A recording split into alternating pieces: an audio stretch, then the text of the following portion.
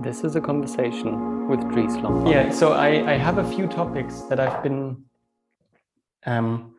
really pondering, and to me, I'm trying to bring it together under the. So it's still talent oriented, but I want to expand on the talent and make the container bigger, and I want to include two things in it that we haven't talked about as much. So the first one is you often talk about talents as energy, natural energy. And to me, I would love to know if in your own thinking, and I'll ask this again in a moment, this natural energy is connected to life energy. And if there is such a thing as life force or life energy that we all have, how are talents connected to that? Because that's kind of the way I come to think about it, and I experience it in myself, that that I have a more, and I visually I would put it like that. I have a life force that actually wants to come into the world, and for me the talents are kind of connected to this life force as different expressions of that, and that in the way I think of it, some of my talents are more closely connected with life force, so it's really much easier for my life force to nourish them, which is why they energize me. And some are really further away from my life force, so trying to nourish that, it takes a lot more work for me, and actually it drains me more because it's not as close to this source. So that's kind of my visual representation, and I would love to talk about that. Okay. And as one example for that, and maybe as a detour, because I know you have kids, I would love to know what your experience with talents and kids is. So if you would say people are born with talents, people are developing them in early childhood, what's your perspective on that? Because I actually imagine I find that interesting just for the bigger implications that has. Okay. So those are kind of the topics for me today. Don't know how they sound for you. Sure. Let's give it a go. Where do you want to start? Shall we start with? So for me, I would actually love to know if the term life force and life energy, if that is anything you ever think about or use in your own thinking, or if that's something that not that interesting to you. No, it's definitely something that I do relate with. I think it's something that I use very contextually within my coaching, etc. Because in my experience, few people think in that direction or want to think in that direction. And also, I believe there's a lot of different vocabulary and concepts tied to it. Some people may ring fence it in a mindset of religion and express it in terms of a creation or creator, even a god, etc. And each individual, I think, must tie it back to their reference. I do think what you're referring to is a highly spiritual discussion, not religious discussion, but spiritual discussion. And that's something that I'm very drawn to and very interested and open towards, because I believe we are spiritual beings. We're not only beings in terms of physicality or emotions or cognitive function, but also in spiritual function. And that's got a huge impact on us. So when you refer to this in the words that you use of life force or life energy, there's different terms that people can use it.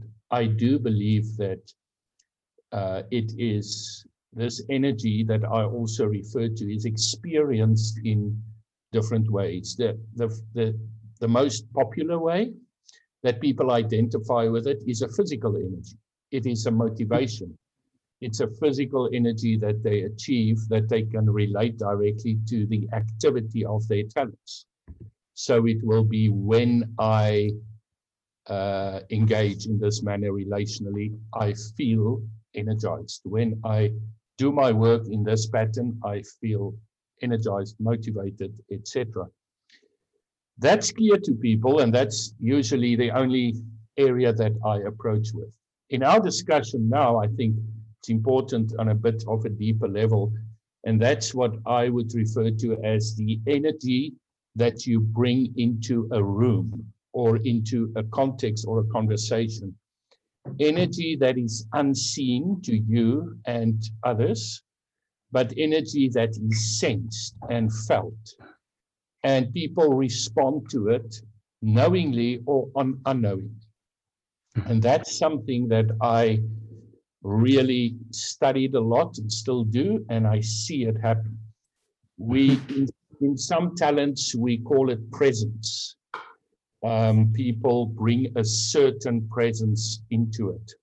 To start off on the most basic area, I do see this energy and this force linked to the different domains of talent. So you have a kind of executional energy that's tied to how things are done and accomplished, and accomplishing energy. Then you have the so-called influencing energy. That's not such a great word for me because I feel all of us do influence in a way, but for the sake of understanding, that is a presence that comes with being seen and heard, not through what you do, but what you are seen to bring from interacting with many people. Then there's so basically the influencing energy is about I can bring something and that impacts others. Correct. Whereas the execution is I do something, and the doing itself is what energizes me. Correct. To put it in another way, the executional energy of different talents comes from the need for results and realities that's tangible. Mm-hmm. The influencing energy comes from the need for different talents that comes from response or reaction, how people respond and how I respond. That could be verbally or physically or in any of those ways. Then you get the third one is the relational force or energy that comes through personal interaction with people. And that is mostly sensed and experienced by people, mostly unknown to them, but it's on a one-on-one level. It comes with a deep sense of empathy, sensing, emotional interaction, supportive interaction, relational interaction. So and that would be the need for sensing, being felt. I describe it as the need for relationships and reassurance. So it's very strongly, I need to be in a relation of sorts, and I need the reassurance between us. Okay. Mm-hmm. Then the fourth one is your thinking domain, your thinking talents. That comes from the need of reason and reflection. And that also brings a force or energy with it that comes from the intellectual part, the reasoning part. I'm fully convinced out of experience that when people are self-aware and comfortable in who they are, and they don't resist or suppress themselves, they flow, and they're confident in who they are. So there's no dysfunction or lack of embracing yourself. When someone enters into a relationship or a work environment or a team, their natural talents will be felt and will become present and would show up in a short period of time in other people's response and activities to them. So therefore, I firmly believe that when someone is very strong in thinking talents intellectually, When they enter a conversation, the intellectual capacity of people rise. They lift it without trying to. Other people start responding by being more rational, being more analytical, being more strategic, and they will up their conversation and up their interaction without even knowing that they do, and maybe not to the same level as the natural person, but they will. The same if someone with strong relational and strong empathetic talents engage with people, the empathy would rise, the emotional intelligence would rise, and people will become more sensing, more aware of emotions in the room, more tolerant of it, and more patient in a way with understanding emotion. So if you get someone who's strongly executional and they are involved, other people will respond in getting more active and more busy and more productive without really knowing what's happening to them. I call it, in team coaching, I call it that we unknowingly tap into the energy of people around us. We are influenced by people's energy, or what you just described nicely with a force. So we are influenced, and that forms kind of a synergy in a team and between people. The important thing here is that I believe this only works well and comes well where there's a sense of trust and a sense of awareness and a sense of respect between people, be it a family, a partnership, or a team. When there's distrust, disrespect or so, people will cut off that response, either from bringing it or receiving it. So I will disrespect your energy, and therefore I won't be receptive to it. I will doubt it, and I will distrust it, and therefore it will kind of impact me negatively. I will judge you rather than follow you. And this is a very important part of forming a culture of mutual awareness, and also in alignment in partnerships and relationships. It's not only what we see on paper, it's what we are opening up to be led by someone else's talents, to let them take the lead and let me follow. Okay, so something that I'm trying to bring out with that, I have a strength model that I use in coaching that's got different quadrants, and the healthy quadrant lies in the flow and following area. So you flow in your strengths and you follow in your weaknesses. Who do you follow? The strengths of other people. So let me change my language. You flow in your force and you follow the force of other people. If you're willing to do both, there's a healthy synergy and interaction between people.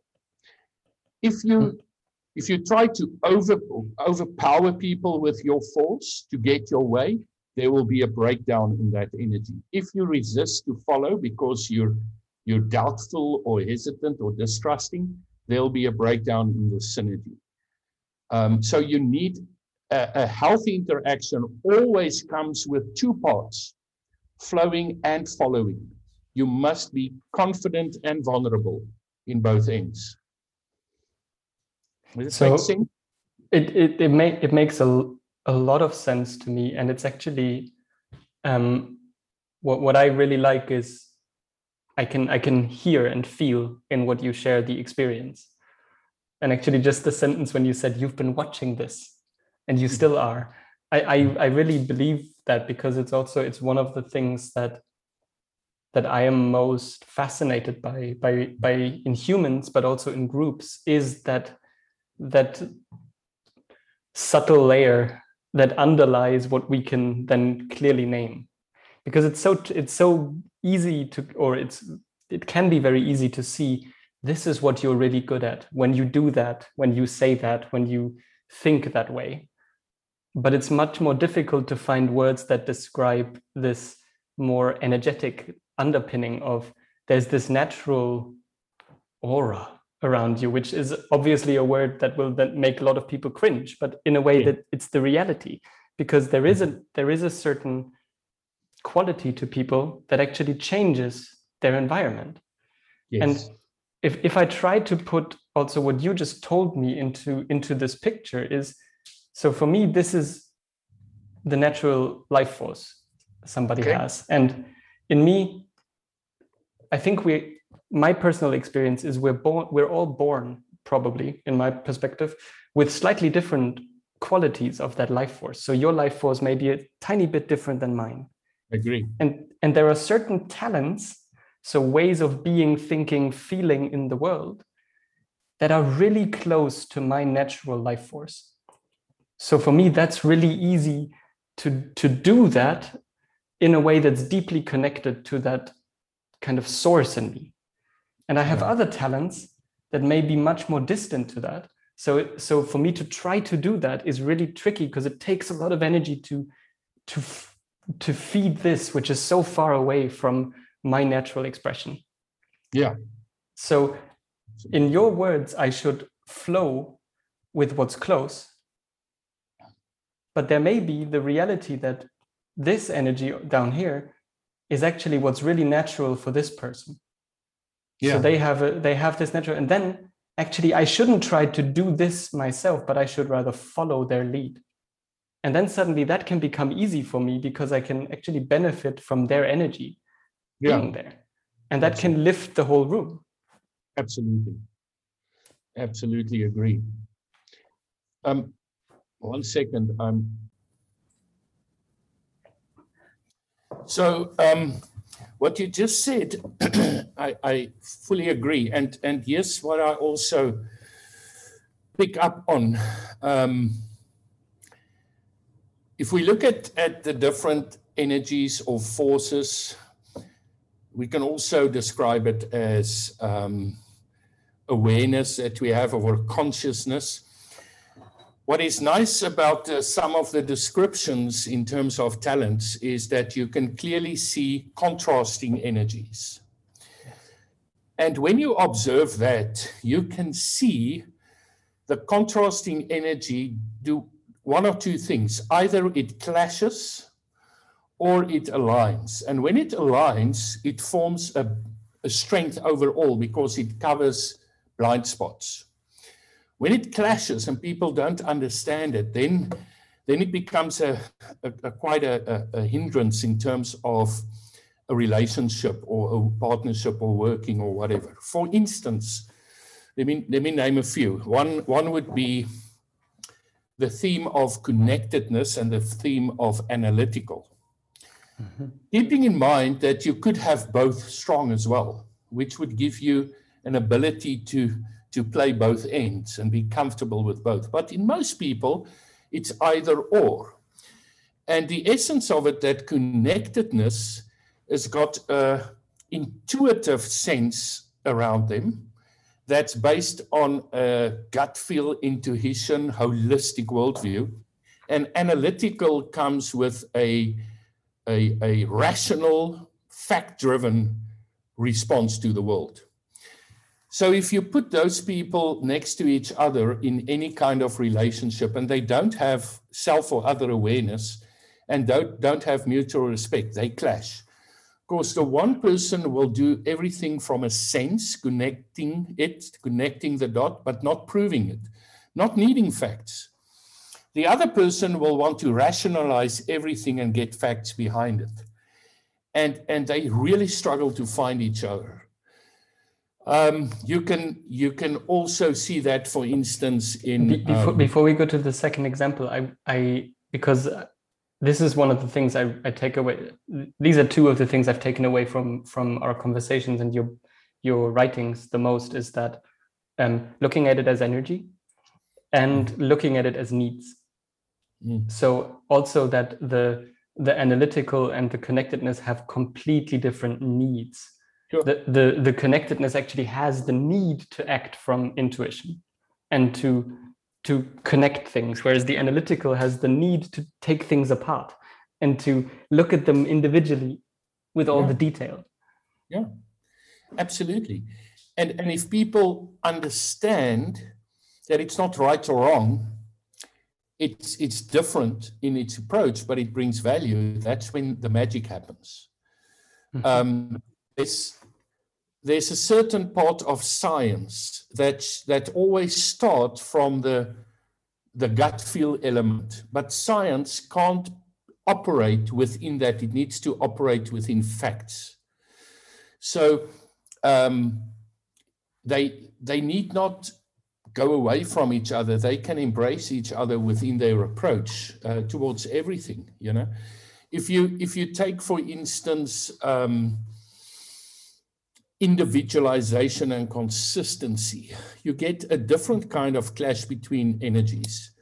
The one being very tolerant with difference, very respectful of individual needs. So individualization is colorful, interested in differences, accepting of context and cultures and circumstances, and loving that, loving to embrace it. Whereas consistency is black and white, procedure-driven, policy-driven, rules-driven. And again, not right or wrong, but they completely clash against each other if they don't understand it. And those are forces that clash, that gets expressed. You express it in how you say things and what you say, in your response to things, in your mindset, and in your emotions. And we need to start reading that in people and understanding how they bring that in, even in a worldview. If you take the futuristic worldview and the contextual worldview, the futuristic is fully visionary and concerned and energized with a need to explore the future. Context have a need to stay in the past and preserve what's beautiful of the past. And they really can work so well together, but also be so limiting if they use this force as a mean to overpower and not to align. So the energy and the need of talents, I believe that is the core element of it. And in my view, especially the need, because contribution, energy is often seen and heard and expressed. So for people, that's a go-to. Need, on the other hand, is beneath the surface. My need to intellectualize, my need to ideate, my need to maximize, it's all under the surface. But when I start doing it and responding to it, and like me and you now, we're actually intellectualizing, ideating, etc. Yes. It's an expression. It's fun, isn't it? Yeah, people can move, and they can, you know, and this is another example of why I believe me and you connect often and talk, because our energies align and we have similar type of energies, not similar necessarily in opinions or worldviews. We come from different worlds. We have different beliefs and cultures and all of that. But the fact that we get energized by the process of talking and listening and formulation and analyzing and connecting, that's the force. That's the beautiful of the energy that comes with it. And what I'm interested in, also in your personal experience, because I can really see what you say about in that place where there are different forces, there is a potential for either actually supporting each other in the sense of, whoa, I'm really bad at that. Yeah. I will follow you, but I'm really good at this. Why don't you follow me? Yeah. And you called it the respect, the understanding. In your experience, what would you say is at the core of cultures that make that work, where actually the strengths and talents can energize each other, and cultures and personal relationships where there's a fighting going on between them? What in your experience are the kind of points where that can shift? Yeah, I think this is an area where values comes into play a lot as well. Because the interesting thing is that values, and when I speak about values, I speak about things that individuals or groups hold dearly and put a value in. They value it enough to make it worthwhile to spend energy or decisions on. And values can also be described as energy and need. A value brings with it an energy, a force that's value driven. That's where war comes from. People make war because they drive and overpower with what they seem to be valuable. Therefore, they must push back and obtain the value for themselves, whatever it is. Can be a worldview, can be, getting into someone else's riches or whatever. But it's also the need-based, the need for me to preserve what is valuable to me. And the major difference between values and talents is that values change and we can adopt it and let go of it. You can change your values. You can be convinced to change your values. You can choose to change your values. You can't do that with your talents. Your talents is a recurring pattern that actually grows stronger over your life. But talents are formed and informed by your values and what you deemed valuable. So what I see in companies, and even if we want to take it broader than teams and organizations and talk about nations and political worldviews that we see often currently, when people get influenced from a value perspective, what they value and what threatens their values, that is what makes them push against or adopt something else, all right? And there's an individual value, but there's collective value that comes from a lot of things. It can come from leadership, but it can also come from history and lessons learned and culture. So people can be momentarily influenced within things, or it can come through a time that it is adopted and when things change.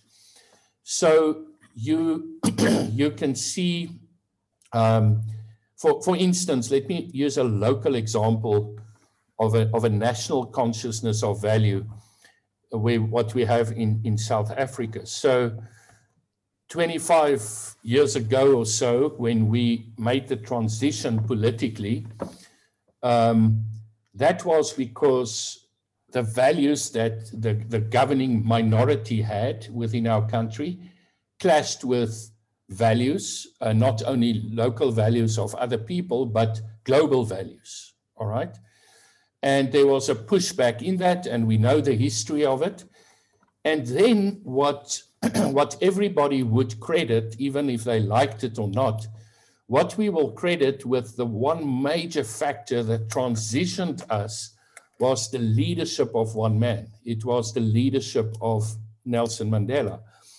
And he came in from a strengths perspective with an enormously strong individualized approach. I firmly believe he had a very strong individualization as a talent. He had a natural respect for difference. He had a natural respect for individuals, for opinions. And he never played it off as better or worse, but let's take the beauty of everything. And that's where the so-called Rainbow Nation comes from. It comes from the multitude of cultures that could align and work together. And that then back became the dream of the new South Africa and what some people called the miracle. Now, that dream over time turned into a bit of a nightmare as well, because we were strongly influenced by a leadership culture, but leaders don't last. And so we had new leaders and governments that came in, and that was more corrupt. So what then turned into a dream became a system where it became divisive again. And actually where the beauty of working together became into division and separation, not only driven internally, but driven also with a global division, a global nationalism, a global consciousness that over borders started for people to say no, but we need to protect our own and close up, etc. And we see it still in Europe, in the US, in the East, and in Africa, okay? And that's driven from fear and need from people. So currently, we're now in a situation where that values and that need that comes from a collective consciousness is actually in a lot of trouble locally. So on your question, people have various different talents. So I don't think that you get a collective drive, but I do think from talents, you do get a consciousness within a culture or within a nation that forms values, and that forms a political mindset and a political consciousness that politicians or leaders can then sell as either a dream or whatever, or use for the detriment, for their own good, etc. But it all comes back to playing on people's emotions, playing on their energy, and playing on their needs. I mean, we have it in different forms. We have it currently with the pandemic. It plays towards fear a lot. So a lot of the things that happen is fear-driven and need-driven. And people rally and work around that for often their own selective selfish needs around that. So I don't know if that kind of, or did I stray a bit off topic now?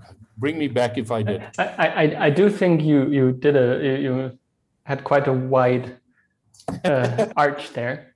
I do that. But maybe not going into the example of South Africa, because I imagine there are lots of questions about that, and even questions about globalism, nationalism, what are the advantages, disadvantages of both.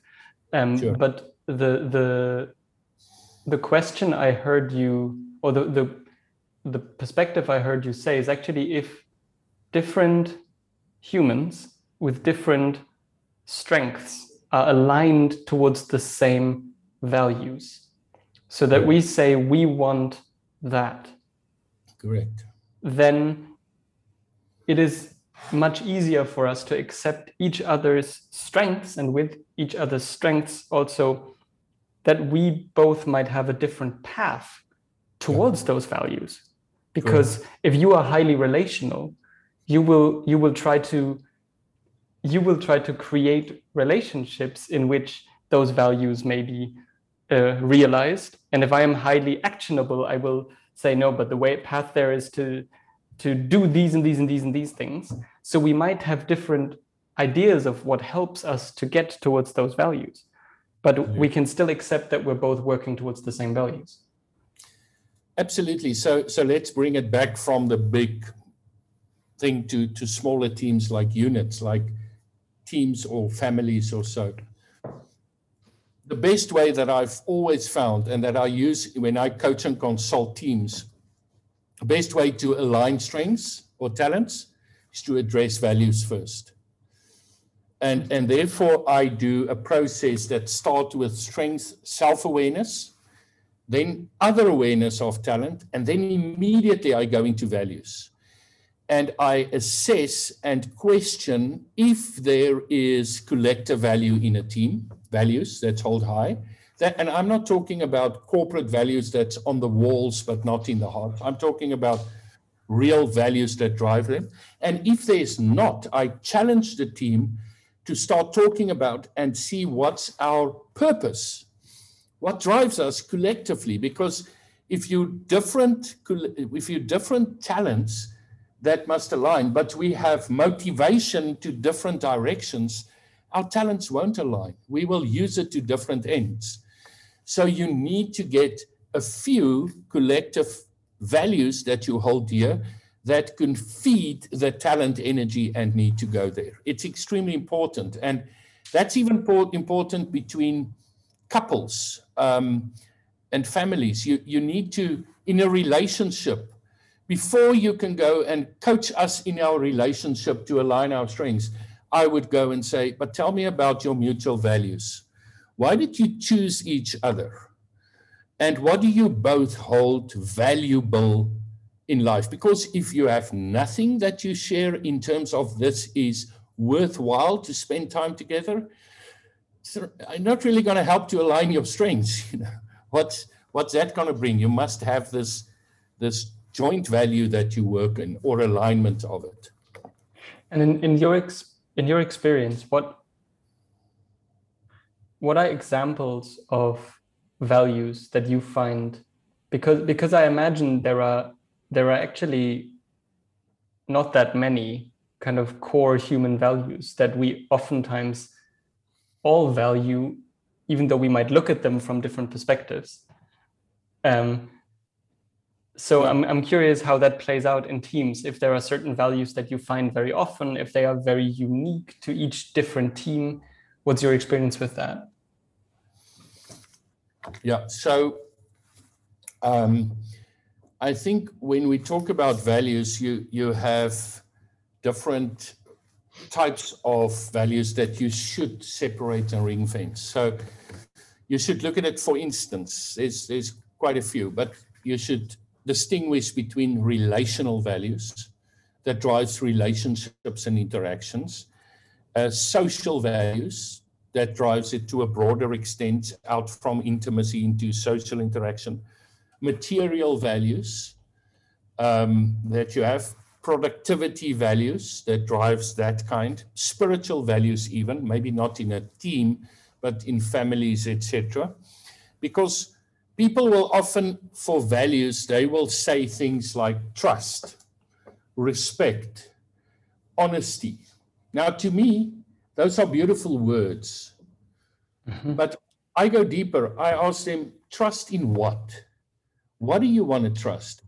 Explain to me, when will you distrust? What is it that aligns with it? Or respect for what?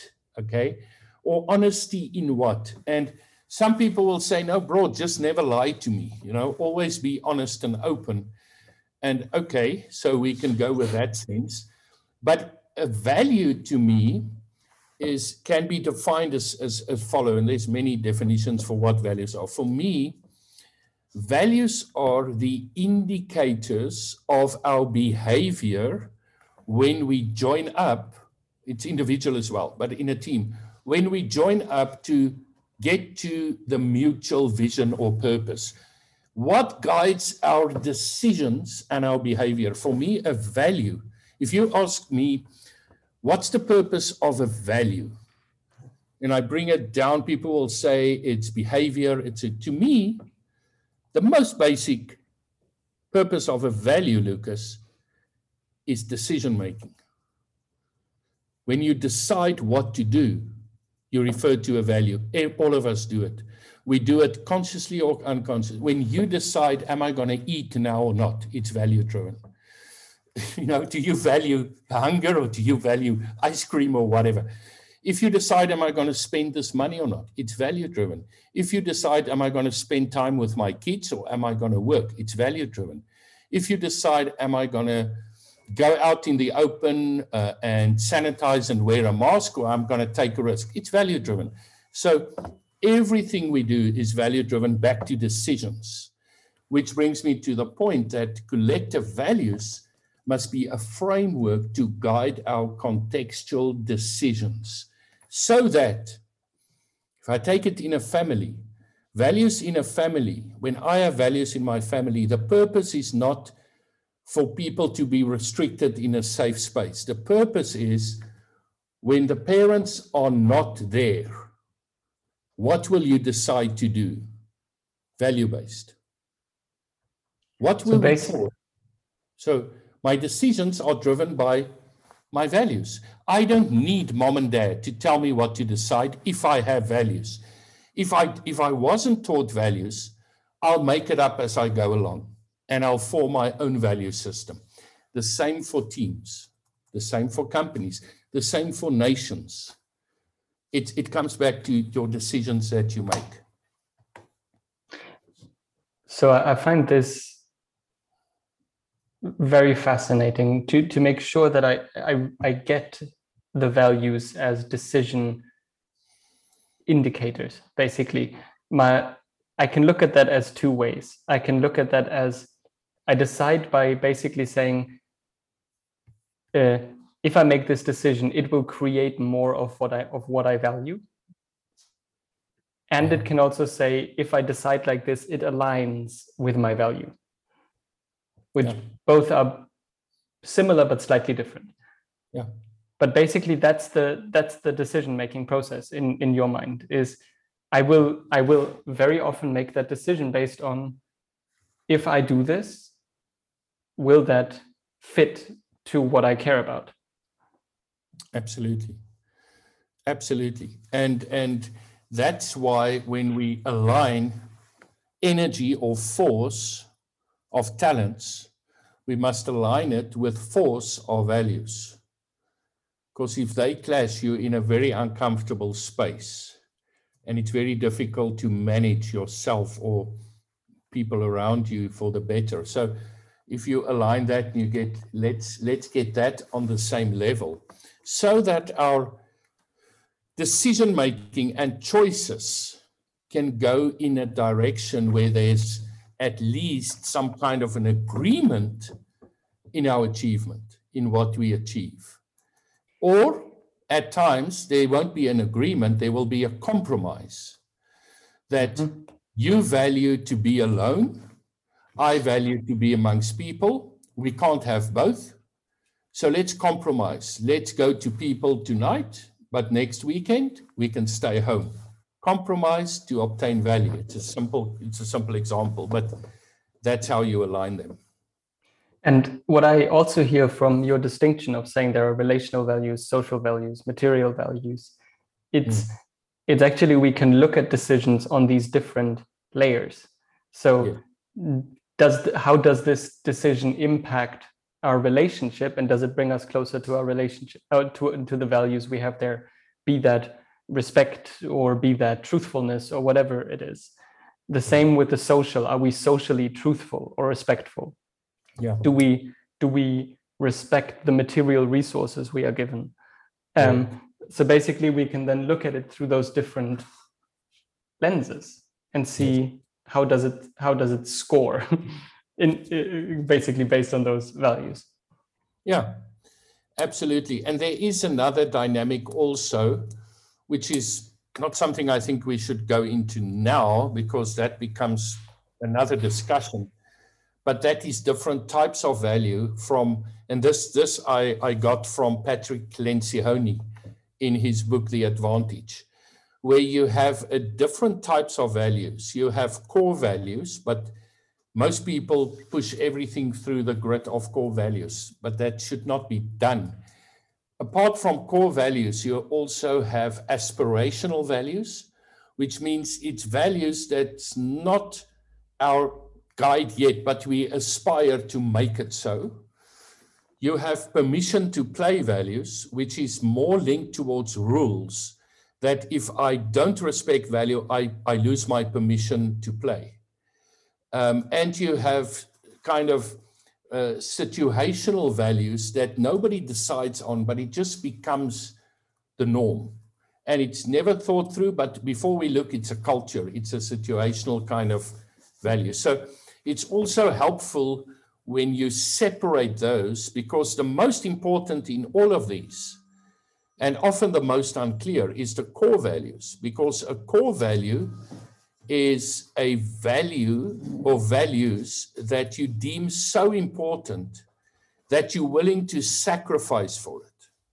You're willing to even be limited in yourself in order to live out that value. That's core within you. But anyway, that's another discussion. It is,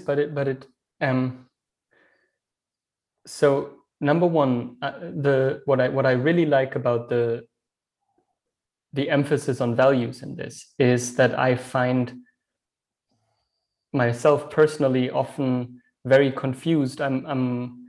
There are certain contexts, and especially in the personal growth scene, I find these contexts quite regularly that are very driven by certain values that are not clearly defined. So there are these underlying values, and it makes me often feel queasy as to what can I say and do and bring, and because I know that there is a grid, and I know that my personal values don't align with that grid, but I don't really know what the grid is. So it seems like by really getting clear on values, and by getting clear on this is what our company is working towards, this is what our project is working towards, we get clear on this is the grid we're moving in. Yeah, absolutely. And at the same time, I imagine it will always mean that, because also the way I experience it in myself, values are usually on a polarity. So that if we look at it as respect and freedom, I want to be free to say whatever I think, but I also want to be respectful. The question is, which one do I value how much, where, when? So I imagine the values discussion is always also a question of what do we emphasize? Absolutely, I agree. I agree. So it becomes for some people, when you go into this, it becomes too complex. It becomes too,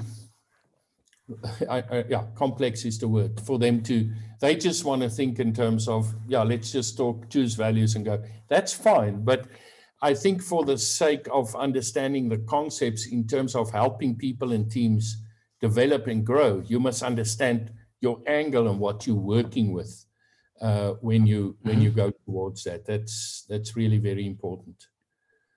Yeah, I'm fascinated. I'm gonna have to check out that book by Patrick, whatever his name. Lencioni, Patrick Lencioni. Yes, The Advantage. Yeah.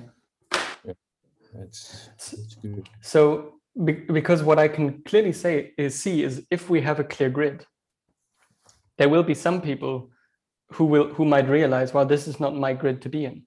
My values are different. Yeah. And then I think it's much better for them to know that and to be able to leave.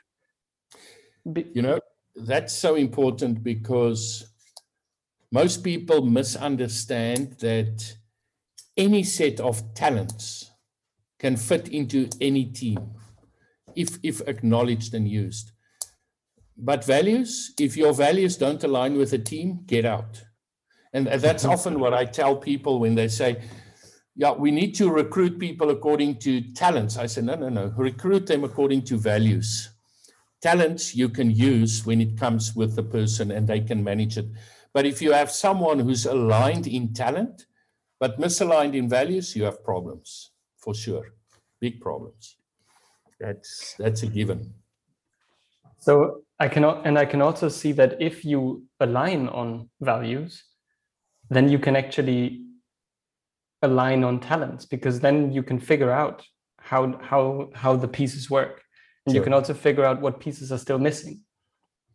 Absolutely true. Exactly. That is a fact. Which actually brings me to this drawing one more time of life energy, because if we don't know what the goal is, the values we're moving towards, then it's really tricky also to know how to apply my life energy or my life or my talents, because what am I moving towards? Absolutely. Yeah. No, for sure. It always is not an either or. It's always a both and, in my view. Always a both and. To look at both and to develop both. So it even in coaching and development, you must give opportunity to address both and align both within, because the talent is driving the energy and motivation and need. The values, that's driving the behavior in order to manage this energy. Yeah. So it seems to me like actually we're having kind of a natural closing to this discussion, and I imagine whatever we would open now would be its own discussion. Now, I want to ask you, I'm very interested in the what you want to talk about, children and kids and so on. But I do have to leave in about 20 minutes. Can you reschedule with me for that one, and we do a full discussion on that? Because that's definitely going to take some time. Exactly. That's my sense too. And just to kind of give you an overview of what I'm interested in, that is your experience of in how far people are born with talents. Okay. Because in my experience, humans are landing on this planet and they bring along quite a lot. No kid is like another kid. So I'm curious if you would say that that applies to talents and how kids will naturally apply themselves in the world too. But I think that is a bigger discussion. Nature and nurture, that's what you're referring to. Yeah, it's a small question. So thank you very much for this conversation. It's always so much fun to talk to you. Thank you for reaching out. And I'm pretty flexible at the moment. Just go to my calendar, and as soon as you can, let's do the discussion. I'll do that. You never know what's around the next corner.